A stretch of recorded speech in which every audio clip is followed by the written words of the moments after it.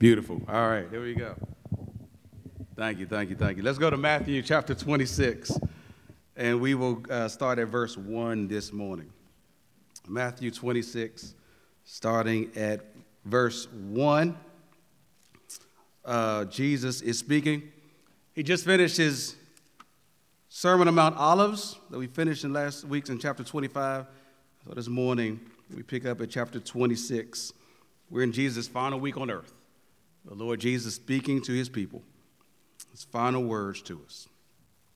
Matthew 26, we read, "When Jesus had finished all these sayings, he said to his disciples, 'You know that after 2 days the Passover is coming, and the Son of Man will be delivered up to be crucified.'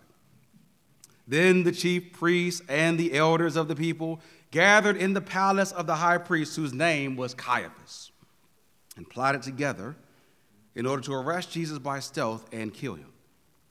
But they said, 'Not during the feast, lest there be an uproar among the people.' Now when Jesus was at Bethany in the house of Simon the leper, a woman came up to him with an alabaster flask of very expensive ointment. She poured it on his head as he reclined at table. And when the disciples saw it, they were indignant, saying, 'Why this waste? This could have been sold for a large sum and given to the poor.' But Jesus, aware of this, said to them, 'Why do you trouble the woman? For she has done a beautiful thing to me. For you always have the poor with you, but you will not always have me. In pouring this ointment on my body, she has done it to prepare me for burial. Truly I say to you, wherever this gospel is proclaimed in the whole world, what she has done will also be told in memory of her.'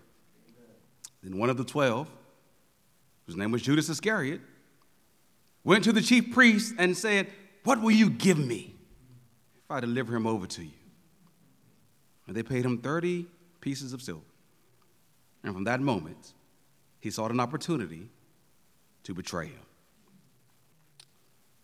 Friends, here's what I think is the main idea of Matthew chapter 26, the main point of this sermon.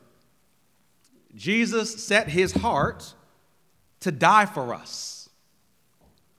But we can set our hearts either against or for him. So where's your heart this morning? Jesus set his heart to die for us. But we can set our hearts either against or for him. So where's your heart this morning? You read through this passage, as I did this week several times, I wonder if you're struck with how many shocking things are there. How many striking things that seemingly don't match. This passage is full of shocking events and shocking scenes. And this morning, we want to focus our attention around 4 shocking scenes that we see in Matthew 26, verses 1 through 16. So the 4 shocking scenes we'll center our thoughts around this morning. Number 1, the prediction. We said it in verses 1 and 2. Number 2, the plotting.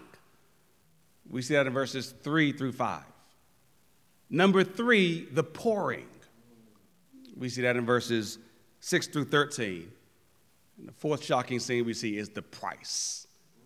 We see that in verses 14 through 16. All right, so 4 P's, the prediction, verses 1 and 2, the plotting, verses 3 through 5, the pouring in verses 6 through 13, and the price in verses 14 through 16. Point number 1, the prediction. We see in verse 1 that Jesus concludes the last of the 5 discourses, the 5 blocks of teaching that he gives in Matthew's gospel. Verse 1 says that when Jesus had finished all these sayings. It's the same formula we see in Matthew chapter 7, verse 28, and Matthew chapter 11, verse 1, and Matthew chapter 13, verse 53, and Matthew chapter 19, verse 1. It's after each block of Jesus' teaching, right? After each block, there's kind of formulaic sentence or statement that says something like, after Jesus had done this. Here now, after his 5th and final sermon regarding the coming future judgment, Jesus wraps up his formal public teaching ministry. The time for talking is over. Now it's time for final actions. And what is that final action? Jesus was going to die. He tells his disciples in verse 2, you know that after 2 days the Passover is coming and the Son of Man will be delivered to be crucified. It's the fourth time in Matthew that Jesus predicts his death. In Matthew chapter 16, verse 21, we read, from that time, Jesus began to show his disciples that he must go to Jerusalem and suffer many things from the elders and chief priests and scribes and be killed, and on the third day be raised. In Matthew 17, verse 22, we read, as they were gathering in Galilee, Jesus said to them, the Son of Man is about to be delivered into the hands of men, and they will kill him, and he will be raised on the third day. In Matthew chapter 20, verses 18 through 19, Jesus says, see, we are going up to Jerusalem, and the Son of Man will be delivered over to the chief priests and scribes, and they will condemn him to death and deliver him over to the Gentiles to be mocked and flogged and crucified, and he will be raised on the third day. Jesus' death is no surprise to him. He did not mean for it to be a surprise to his disciples either. But in those previous instances, the prediction seemed far off, sometime in the future, but now it's imminent, in 2 days. And this is the first time that Jesus links his death to the Passover. The Passover was that annual Jewish feast that celebrated God's deliverance of the children of Israel from Egypt, from bondage in Egypt. The Lord instituted the Passover meal in Exodus chapter 12 as a memorial to be continually held by Israel. For the Passover feast, a lamb without blemish was to be slaughtered. And at least for that inaugural Passover, its blood was to be painted over the doorposts of the Israelite people, so that when the Lord passed through the land of Egypt in judgment to kill all the firstborn children, he would pass over the houses where he saw the blood of the lamb.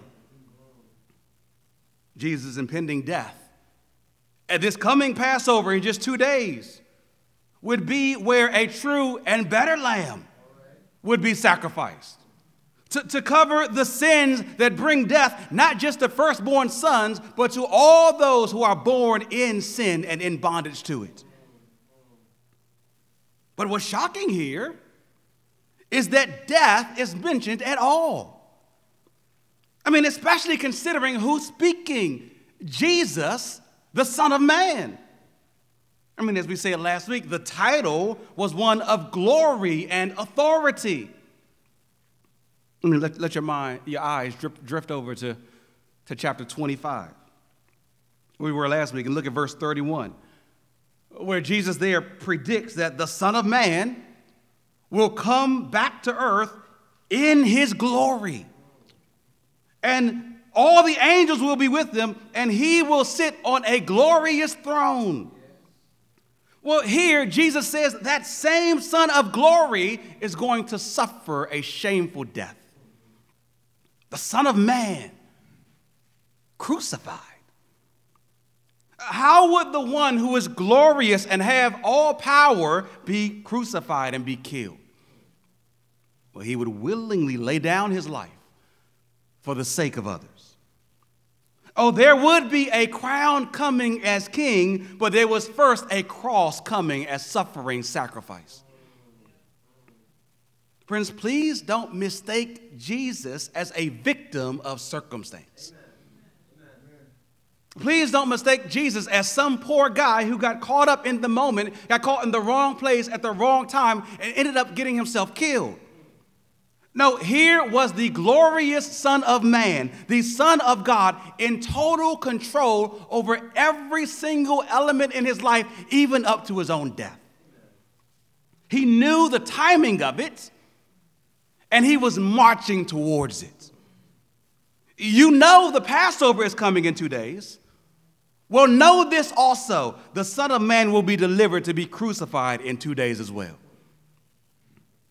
It was shocking to see someone so powerful predicting something that looks so weak, like his own crucifixion, and yet being in complete command over it. His death was determined. Jesus set his heart to die for us. As one of the other gospels say, he set his face like flint to go to Jerusalem to the cross. As an act of love, he would be delivered up to be crucified. But by who? That leads to the second shocking scene we see in this text, the plotting. Point number 2, the plotting. While it's shocking that Jesus, the Son of Man, says he'll be delivered up to be crucified, equally shocking is those who want to see him killed, who are plotting or planning his murder. It's not the misguided juveniles in Jerusalem who have their hearts set on homicide. It's not the crime lords in the dark underworld of Jerusalem culture who are cooking up a plan to put Jesus to death. It's not the Roman forces who occupy Jerusalem and who are looking to squelch any semblance of sedition. It's the religious leaders who are planning an assassination. The ones who should be holy hold an unholy huddle. Verses 3-4 tell us, then the chief priests and the elders of the people gathered in the palace of the high priest Caiaphas and plotted in order to arrest Jesus by stealth, by secret, and kill him. The chief priests were of the Sadducee party. They served in the Sanhedrin, the Jewish governing body that was responsible for civil and religious leadership. And the high priest sat at the head of the Sanhedrin. He was the top dog in the Sanhedrin. These religious leaders plot to kill Jesus. And in doing so, they show themselves not to be religious at all, but only in name only, because true religion is devoted to God and desires to do his will. These men oppose God and set themselves in allegiance with God's enemies who oppose God and who refuse to do his will. And they fall in line with and are a fulfillment of the passage that Adam read for us earlier in Psalm 2. The nations rage and the peoples plot in vain. The kings of the earth set themselves and the rulers take counsel together against the Lord and against his anointed, saying, let us burst their bonds apart and cast their cords from us. These rulers take counsel against the Lord and against the Lord's anointed, Jesus, the Christ, the Messiah, the King, the anointed one. See here the contrast between the way they use their authority and the way Jesus uses his. Jesus, the Son of Man, who has all authority, uses his authority to serve others. He lays down his authority to die. These chief priests and elders who have far less authority, who have merely earthly, limited authority, abuse their authority by plotting to put an innocent man to death. So deep was their hatred towards him. But why did they hate Jesus so much? What was it for? Well, the religious leaders' resentment towards Jesus has been growing throughout the book of Matthew. Back in the beginning of chapter 9, they accused Jesus of blasphemy in their hearts because he dared claim that he could forgive someone of their sins, something that only God could do. By the end of chapter 9, they graduated to condemning him with their lips, claiming that his miraculous works were demon-empowered. He cast out demons by the prince of demons, they said. What silly logic. By the time you get to chapter 12, they're already conspiring to kill him for supposedly breaking the Sabbath, for having the audacity to heal a man on the Sabbath.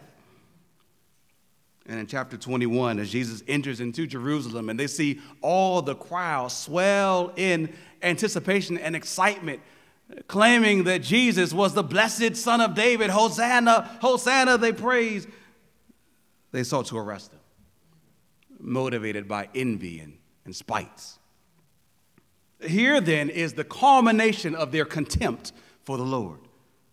They're at the point where they're ready to actually murder Jesus.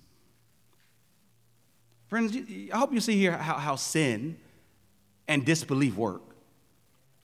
You can't put a lid on your heart once it's stirred up against the Lord. Right? You can't control what comes out. It just spills over. What starts as perhaps subtle dismissal of some of Jesus' claims over your life can quickly progress into outright rejection of Jesus where you actively war against him. I mean, Jesus, in his first set of teachings in this book, back in Matthew chapter 5, noted how anger in the heart can quickly lead to murder with the hands. We see something of the seed of sin and how it grows in these religious leaders' hearts and now stretches out to their hands.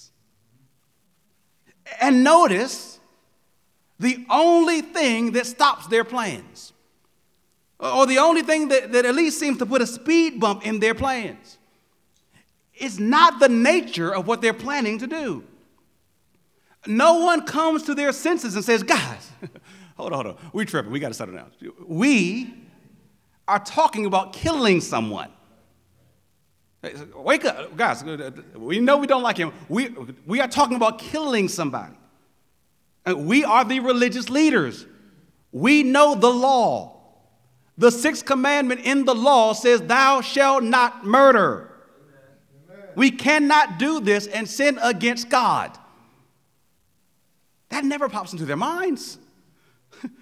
The only moment of hesitation is regarding the timing of the thing and how it will make them look among the people. I mean, look at verse 5. They don't say, stop, let's not do this. They only say, let's not do it during the Passover. It's the holy time. We can't do it during the holy time. You see, Jesus was famous with the people. And all the people, tens of thousands of worshiping Jews, would be gathered in Jerusalem for the Passover.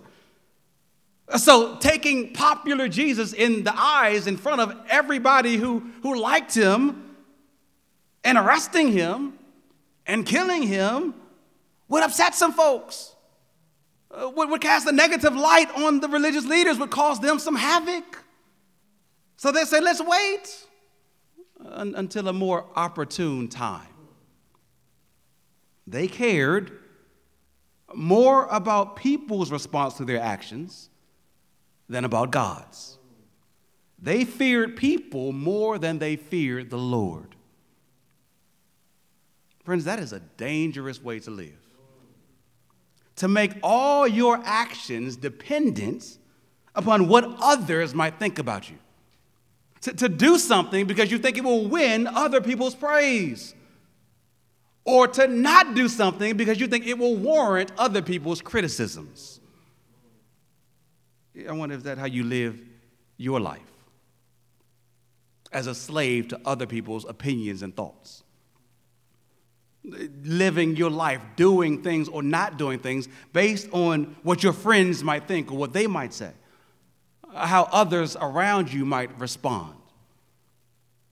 Saints, the first and most important question is, what does the Lord, who knows and sees all, what does he think? Your primary audience is God. What does he think of what you're doing, and what will be his response? These religious leaders thought nothing of God, only of themselves, and they sought to put God's Son to death. They didn't realize that it was his death that they actually needed. I mean, Jesus was going to lovingly die in the place of sinners so that they could be saved.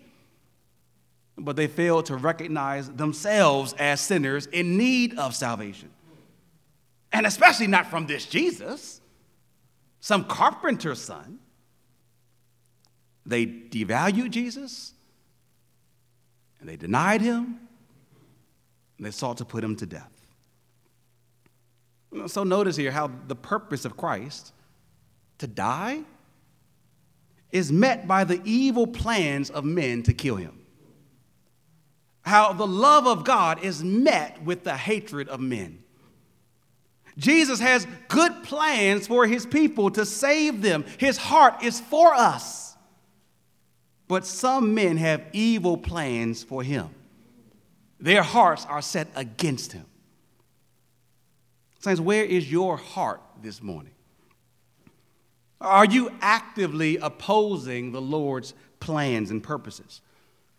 I mean, perhaps even right now, you're plotting to put Jesus to death in your mind.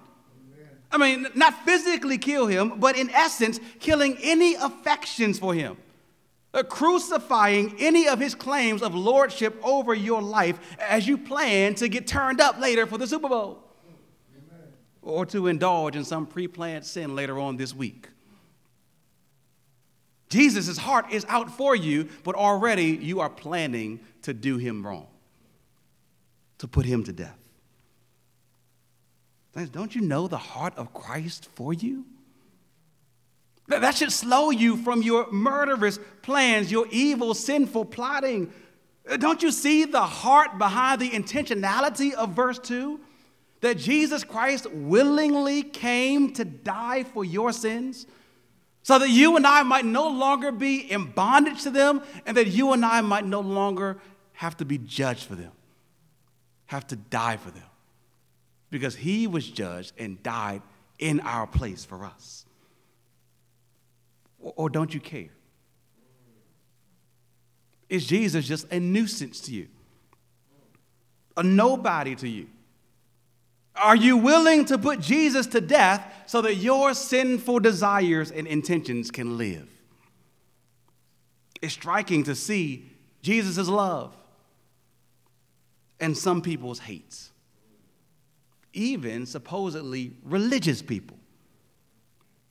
But there's another striking picture we see in this passage, one where there is love that is reciprocated, which leads to the next scene centered around the pouring of oil. Point number 3, the pouring. Jesus has predicted his death in just a couple of days. Behind the scenes, the powerful religious leaders are plotting his death. But notice the situation in verses 6 through 13. Jesus is not anxious or worrying. He's not pacing back and forth and wringing his hands and afraid. He's not out sowing his wild oats with death so imminent. I mean, Jesus doesn't feel like he's wasting his life by still being a virgin at 33. And so now he needs to run out and fill up some missing void. No, Jesus is doing in his last moments on earth what he's been doing for much of Matthew's gospel, spending time with his disciples. His presence on earth would be short, but he spent his last days present with his people, reclining at table, eating with them, talking with them, teaching them through both his words and his actions. I mean, what selfless love the Lord shows. I mean, as John 13, chapter 1 says, now before the feast of the Passover, when Jesus knew that his hour had come to depart out of the world to his Father, having loved his own who were in the world, he loved them to the end.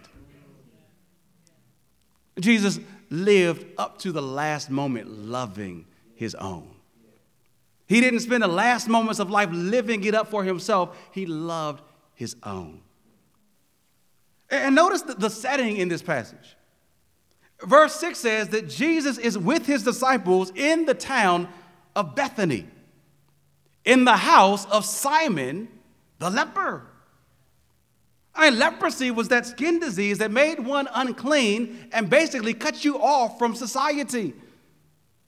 It's likely that this man no longer had leprosy, was healed probably, perhaps by Jesus. Else he wouldn't have been allowed back in the city and all these people wouldn't be in his house. But even healed, often the stigma remained. The stench of what you once were can still make you a social outcast. Once a convict, always a convict. And so cut off from law-abiding folks. Once an addict, always an addict, and so beneath pristine folks. But notice Jesus does not stiff-arm who others might write off. Right? For Jesus, there is no such thing as a social outcast. As a matter of fact, when you read the Gospels, Jesus' heart goes out for the outcast to bring them in. He comes in to this man's home for a meal with his disciples. And others are present. Simon the leper is there, but so are women. Verse 7 tells us that a woman came up to Jesus with an alabaster flask of very expensive ointment and poured it on his head as he reclined at table. Some detractors of Christianity claim that it's a misogynistic religion. They claim that inherent in Christianity is a contempt for women. Look at the evidence. Jesus' 12 disciples were all men. Paul says women can't be pastors.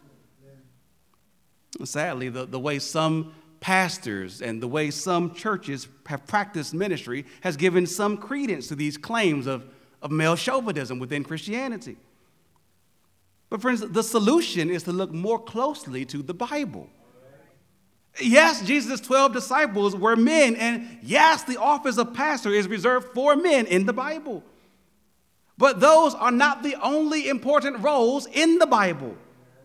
If you read through the 4 Gospels, you see how prominent a role women played in the ministry of King Jesus. A passage like Luke chapter 8, verses 1 through 3 tells us that Jesus went through cities and villages proclaiming and bringing the good news of the kingdom of God.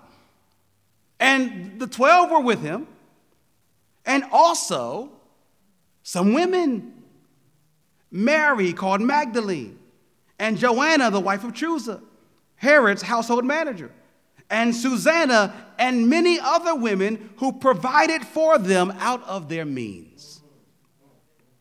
Women were vital to Jesus' ministry. They may not have been among the 12 disciples, the 12 apostles, specially commissioned by Jesus, but so were not many other men too, right? There's only 12 of them. But women were part of Jesus' larger group of disciples who loved the Lord and followed him and provided for him and served him. Which puts into context why you see a woman here with Jesus and the disciples in this home. It may have been strange in Jewish society to show any esteem, to pay any attention to women, but it was not strange in Jesus' circle. All needed to know the Savior, and Jesus calls all men and women to come to me. Amen. In John's gospel, the Apostle John identifies the woman in verse 7 as Mary, the sister of Martha and Lazarus. She comes and breaks a flask and pours what John says was a pound of this very expensive ointment called nard. No idea what nard is, but it's expensive, they say. A pound of nard was worth nearly 300 denarii. So basically, 1 pound of this ointment was worth a year's worth of wages for a worker. Right? It was an expensive ointment. It was a special oil, a perfume oil used for acts of solemn devotion. Mary, unlike the religious leaders, was devoted to Jesus. And this anointing was a symbol of that. I mean, if you trace the theme of anointing in the Bible, it ain't just regular folks who get anointed. It's priests and kings who are anointed with oil on their heads. Mary's devotion here is not to some mere man. It's to the ultimate priest king, Jesus, who, like a priest, in a few days soon would make a sacrifice, not of an animal, but of his own life as a sin-bearing atonement for all the sins of all those who would turn to him. And it's the same Jesus who, like a king, would rise from the grave, conquering over sin and Satan and hell, and reigning eternally on his throne as the Messiah over all. Amen. Mary devoted her life to the priest king Jesus, and this anointing of oil was a sign of it. But this pouring of oil was like pouring gasoline on a fire for the disciples. It inflamed their tempers. Verse 8 says, when the disciples saw it, they were indignant. That just means angry. It just sounds better than angry, though. They're indignant. They thought it was a waste, verse 8 tells us. They say, for this could have been sold for a large sum and given to the poor. I mean, a pound of nard, we could have gotten 300 denarii for this, maybe more. And you silly woman, you poured it on Jesus. You know how many people we could have helped, how many people we could have served with that money? Dummy, fool, women. But notice how Jesus comes to the rescue. You're like, hey. Don't talk to her like that. Verse 10, don't trouble this woman. Jesus does not sit aside and let sisters get harshly talked to. Jesus does not sit aside and let sisters get harshly talked to. And men, neither should you. Friends, we do not intend to be a church that puts up with or promotes or practices the kind of speech or mindset that minimizes sisters, whether that's from pastors or from husbands or from any other members, because that is not of Jesus. So men, if you are guilty of these kind of actions, know that you are at odds with Jesus. And he is not pleased. And so you must repent. Jesus is a protector and a defender. And he looks at women and their works in his service not as wasted, but as wonderful. What you call a waste, Jesus says, she has done a beautiful thing for me. Friends, it's Jesus' analysis that matters. It's Jesus' judgment that counts. And this woman wasn't meaning to neglect the importance of serving the poor by anointing Jesus with this expensive oil. Rather, she was noticing the greater importance of serving the greater one who was before her. Right there in her presence, yes, the poor out there, they need help, but right there in her presence was the greatest person in all the world. Jesus Christ. Amen. And he was worth everything to her. She'd break 1,000 flasks filled with 10,000 pounds of oil, worth $10 million of money out of love and care for her king. She didn't value the oil. Who cares? She valued her Lord. What a model of devotion to the Lord. And again, notice how the Bible puts up women as examples of piety and of faith. This woman valued the Lord. It was this same Mary, this woman here, Mary, who in Luke chapter 10 irritated her sister Martha. And Martha had welcomed Jesus in her house and was busy serving and preparing, getting stuff out the oven, setting the table, getting all the chairs arranged. And there was her sister Mary. Instead of serving and slaving, she's sitting there at the feet of Jesus listening to him talk. And Jesus says that was a good thing. Then Mary sat at his feet as he taught her. It was probably one of many instances where this woman downplayed the importance of all the other things she could be doing. Serving the poor, serving the table, and sat at the feet of Jesus listening to and learning from him. Oh, the lesson she learned over the months and years. She learned of his authority. She learned of his compassion. She learned of his mercy. She learned of his forgiveness. And the more she learned about him, the more she loved him. You see, the more you know of Jesus, the more you should love him. I mean, that's how it is with your spouse. When y'all dating, we talked about this, some of our women talked about this yesterday. When you first start dating somebody, right, hopefully 30 years later, you don't still have the same puppy love that was yours in high school. Right? Your heart only goes out to them because they wore that fresh polo outfit or something, right? Hopefully, as the relationship deepens, as you know them more, you love them because of the character that they've shown you. Because when you were sick, they haven't abandoned you.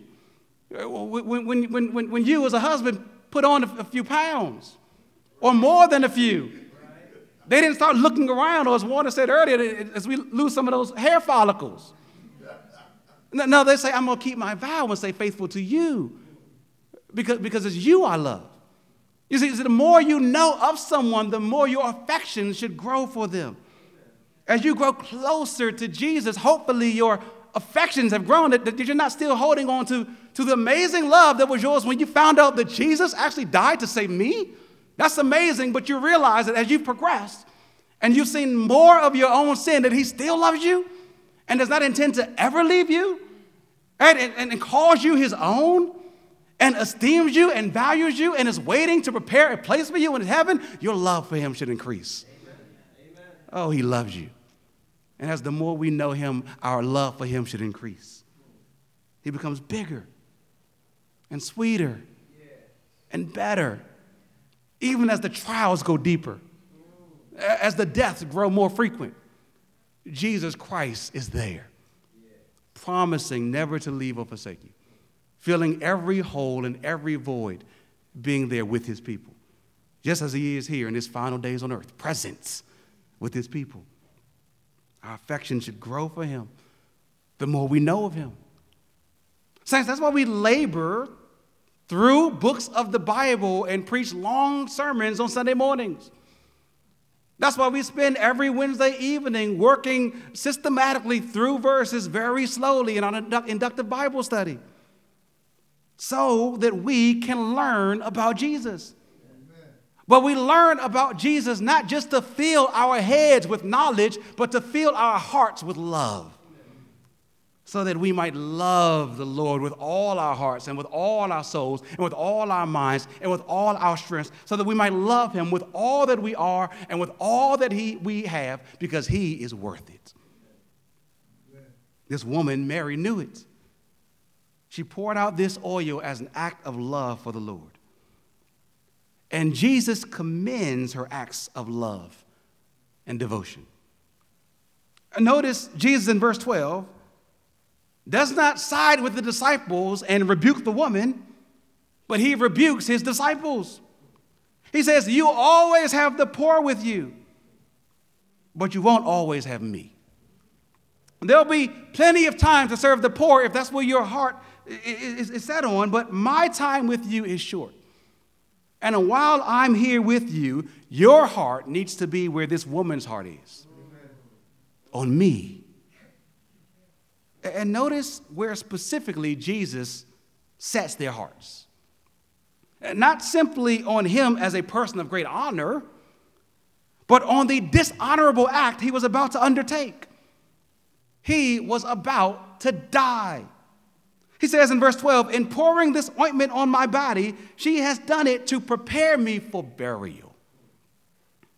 Jesus won't let his impending death escape the disciples' minds.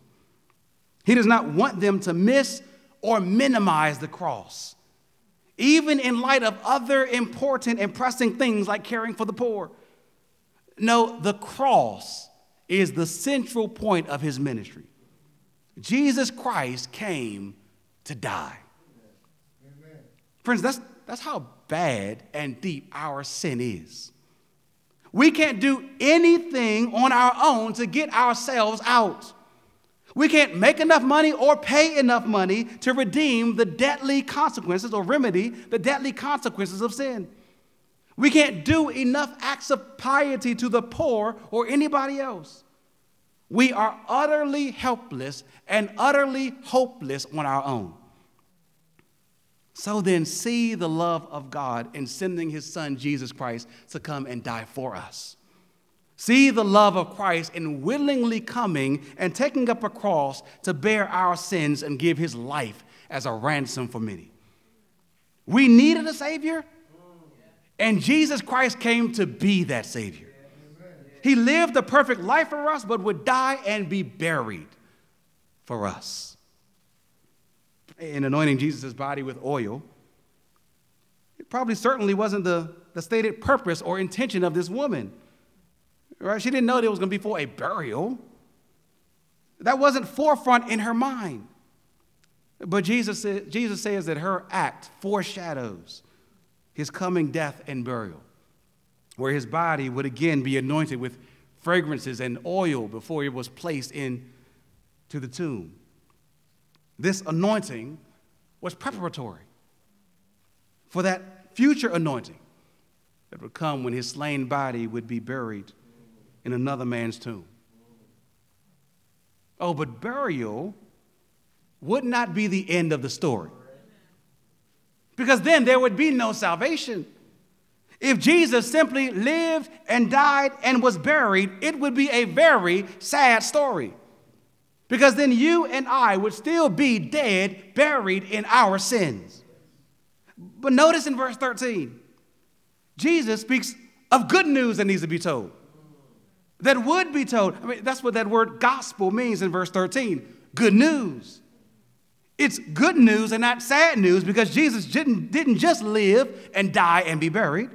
No, Jesus lived, died, and was buried, but on the third day, he got up from the grave. Amen. He was victorious over sin and over death. And he reigns as King and Savior over all those who would turn from their sin and trust in him. And he commands us to go spread the message of the King in Jerusalem and in Judea and in Samaria and to all the ends of the world, testifying of the Savior's dying love for us and of his death-defeating resurrection from the grave, so that we could be saved if we repent and believe in him, if we love him and devote ourselves to him. And see what honor the Lord bestows upon this woman, Mary, who bestowed such honor to him, even as he was near the grave. Beyond the grave, Jesus says, wherever this gospel will be proclaimed, this woman's devotion will be told. He says in verse 13, wherever this gospel is proclaimed in the whole world, what she has done will also be told of her. Because here we are 2,000 years later, and 6,000 miles away from Jerusalem, talking about this woman who, out of love for the Lord, poured out all that she had to the one who would pour out his blood to save her. He was worth everything to her. Her estimation and her actions stand in stark contrast to the religious leaders before her, and surprisingly in stark contrast even to the disciples around her. We see that most vividly in the fourth and final scene in this passage as we look at the shocking price. Point number 4, the price. In contrast to this woman in verses 6 and 13, notice how little value Jesus was to Judas in verses 14 through 16. He thought Jesus to be small, of little value, not even worth living any longer. And so Judas goes to the people who he knows hate Jesus, maybe even a little more than he does. I mean, they've openly stated their hatred for him.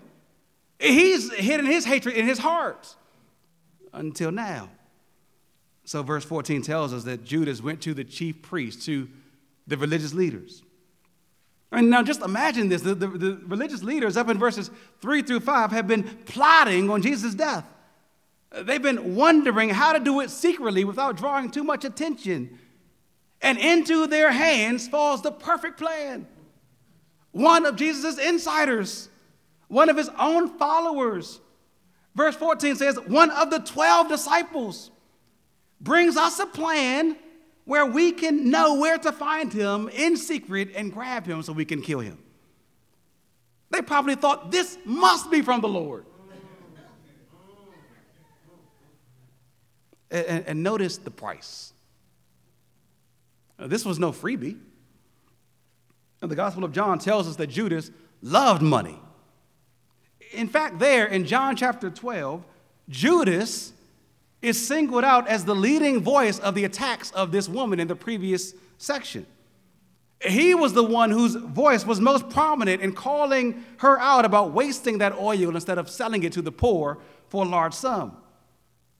But John tells us that it was not because Judas was concerned because he wanted to help the poor, but because he was a thief. And he was in charge of the money bag, and so he used to steal money from the money bag. So the more we can put in the money bag, the more I can put into my pockets from the money bag. Judas cared about money. He loved money. So this previous scene was the kind of hump that broke the camel's back for Judas. This woman pouring out all that expensive oil for Jesus, and then Jesus praising her for it instead of condemning her for it, and then talking about how she was preparing his body for burial. It was all the tipping point for Judas. He was tired of Jesus' constant talk about selfless sacrifice, about suffering, about death, about securing some future eternal rewards like salvation. Judas was like many today. He wanted to live the prosperous life now. He wanted his pockets filled now. He had no use for some suffering Savior who could only give eternal life. What use was that? I mean, eternal life ain't going to pay my bills. Eternal life ain't going to keep me fresh. Eternal life will not support my habit. He wanted something more immediate, more tangible from Jesus. Something that Jesus seemingly did not have to give. So Judas turns to the chief priest to get his fix. And notice his first words in verse 15, "What will you give me?" That's all he cared about. What can he get? What will you give me if I deliver him over to you? And the agreed upon price, 30 pieces of silver. Now, it sounds like a lot of money if you don't know the value of silver, but it's not a lot of money. It's not like a talent that we talked about a few weeks ago in the parable of the talents, where just one talent was worth 20 years' worth of wages. It's not even like the pound of oil that the woman was willing to waste, supposedly, to pour on Jesus that was worth a whole year's wages. Exodus chapter 21, verse 36 tells us that 30 pieces of silver was the price of a slave. 30 pieces of silver. For Jesus? That's all he's worth to you, Judas? I mean, Judas had been around Jesus every day for 3 years. He'd seen Jesus make some amazing claims and do some amazing things to validate those amazing claims. I mean, Jesus said some crazy stuff, some amazing stuff. Stuff like that he was the Son of Man, full of power and authority, but he showed it all to be true. I mean, Judas had seen the man walk on water. Judas had seen the man touch someone with leprosy and heal him. Judas had seen the man Jesus make a paralyzed man walk several times. Judas had seen Jesus feed 5,000 with a few loaves of bread and some small sardine-sized fish, and then seen him follow it up with an encore and feed 4,000 with a few small pieces of bread and a few small fish. Judas had seen Jesus march up to a tomb and call a dead man, Lazarus, to come out from the grave after 4 days of being in it. And Judas was there watching as the dead man walked out. He'd seen all these things showing Jesus to be the one and only true God of all the world, full of all glory and all power and all authority. He'd seen Jesus with all wisdom, able to dumbfound the most skilled scholars. He's seen Jesus able to trouble the most troublesome waters. He's seen Jesus do what no one else could ever do: give life to the dead. And yet, Jesus was worth next to nothing to him. I hate him. I can't stand him.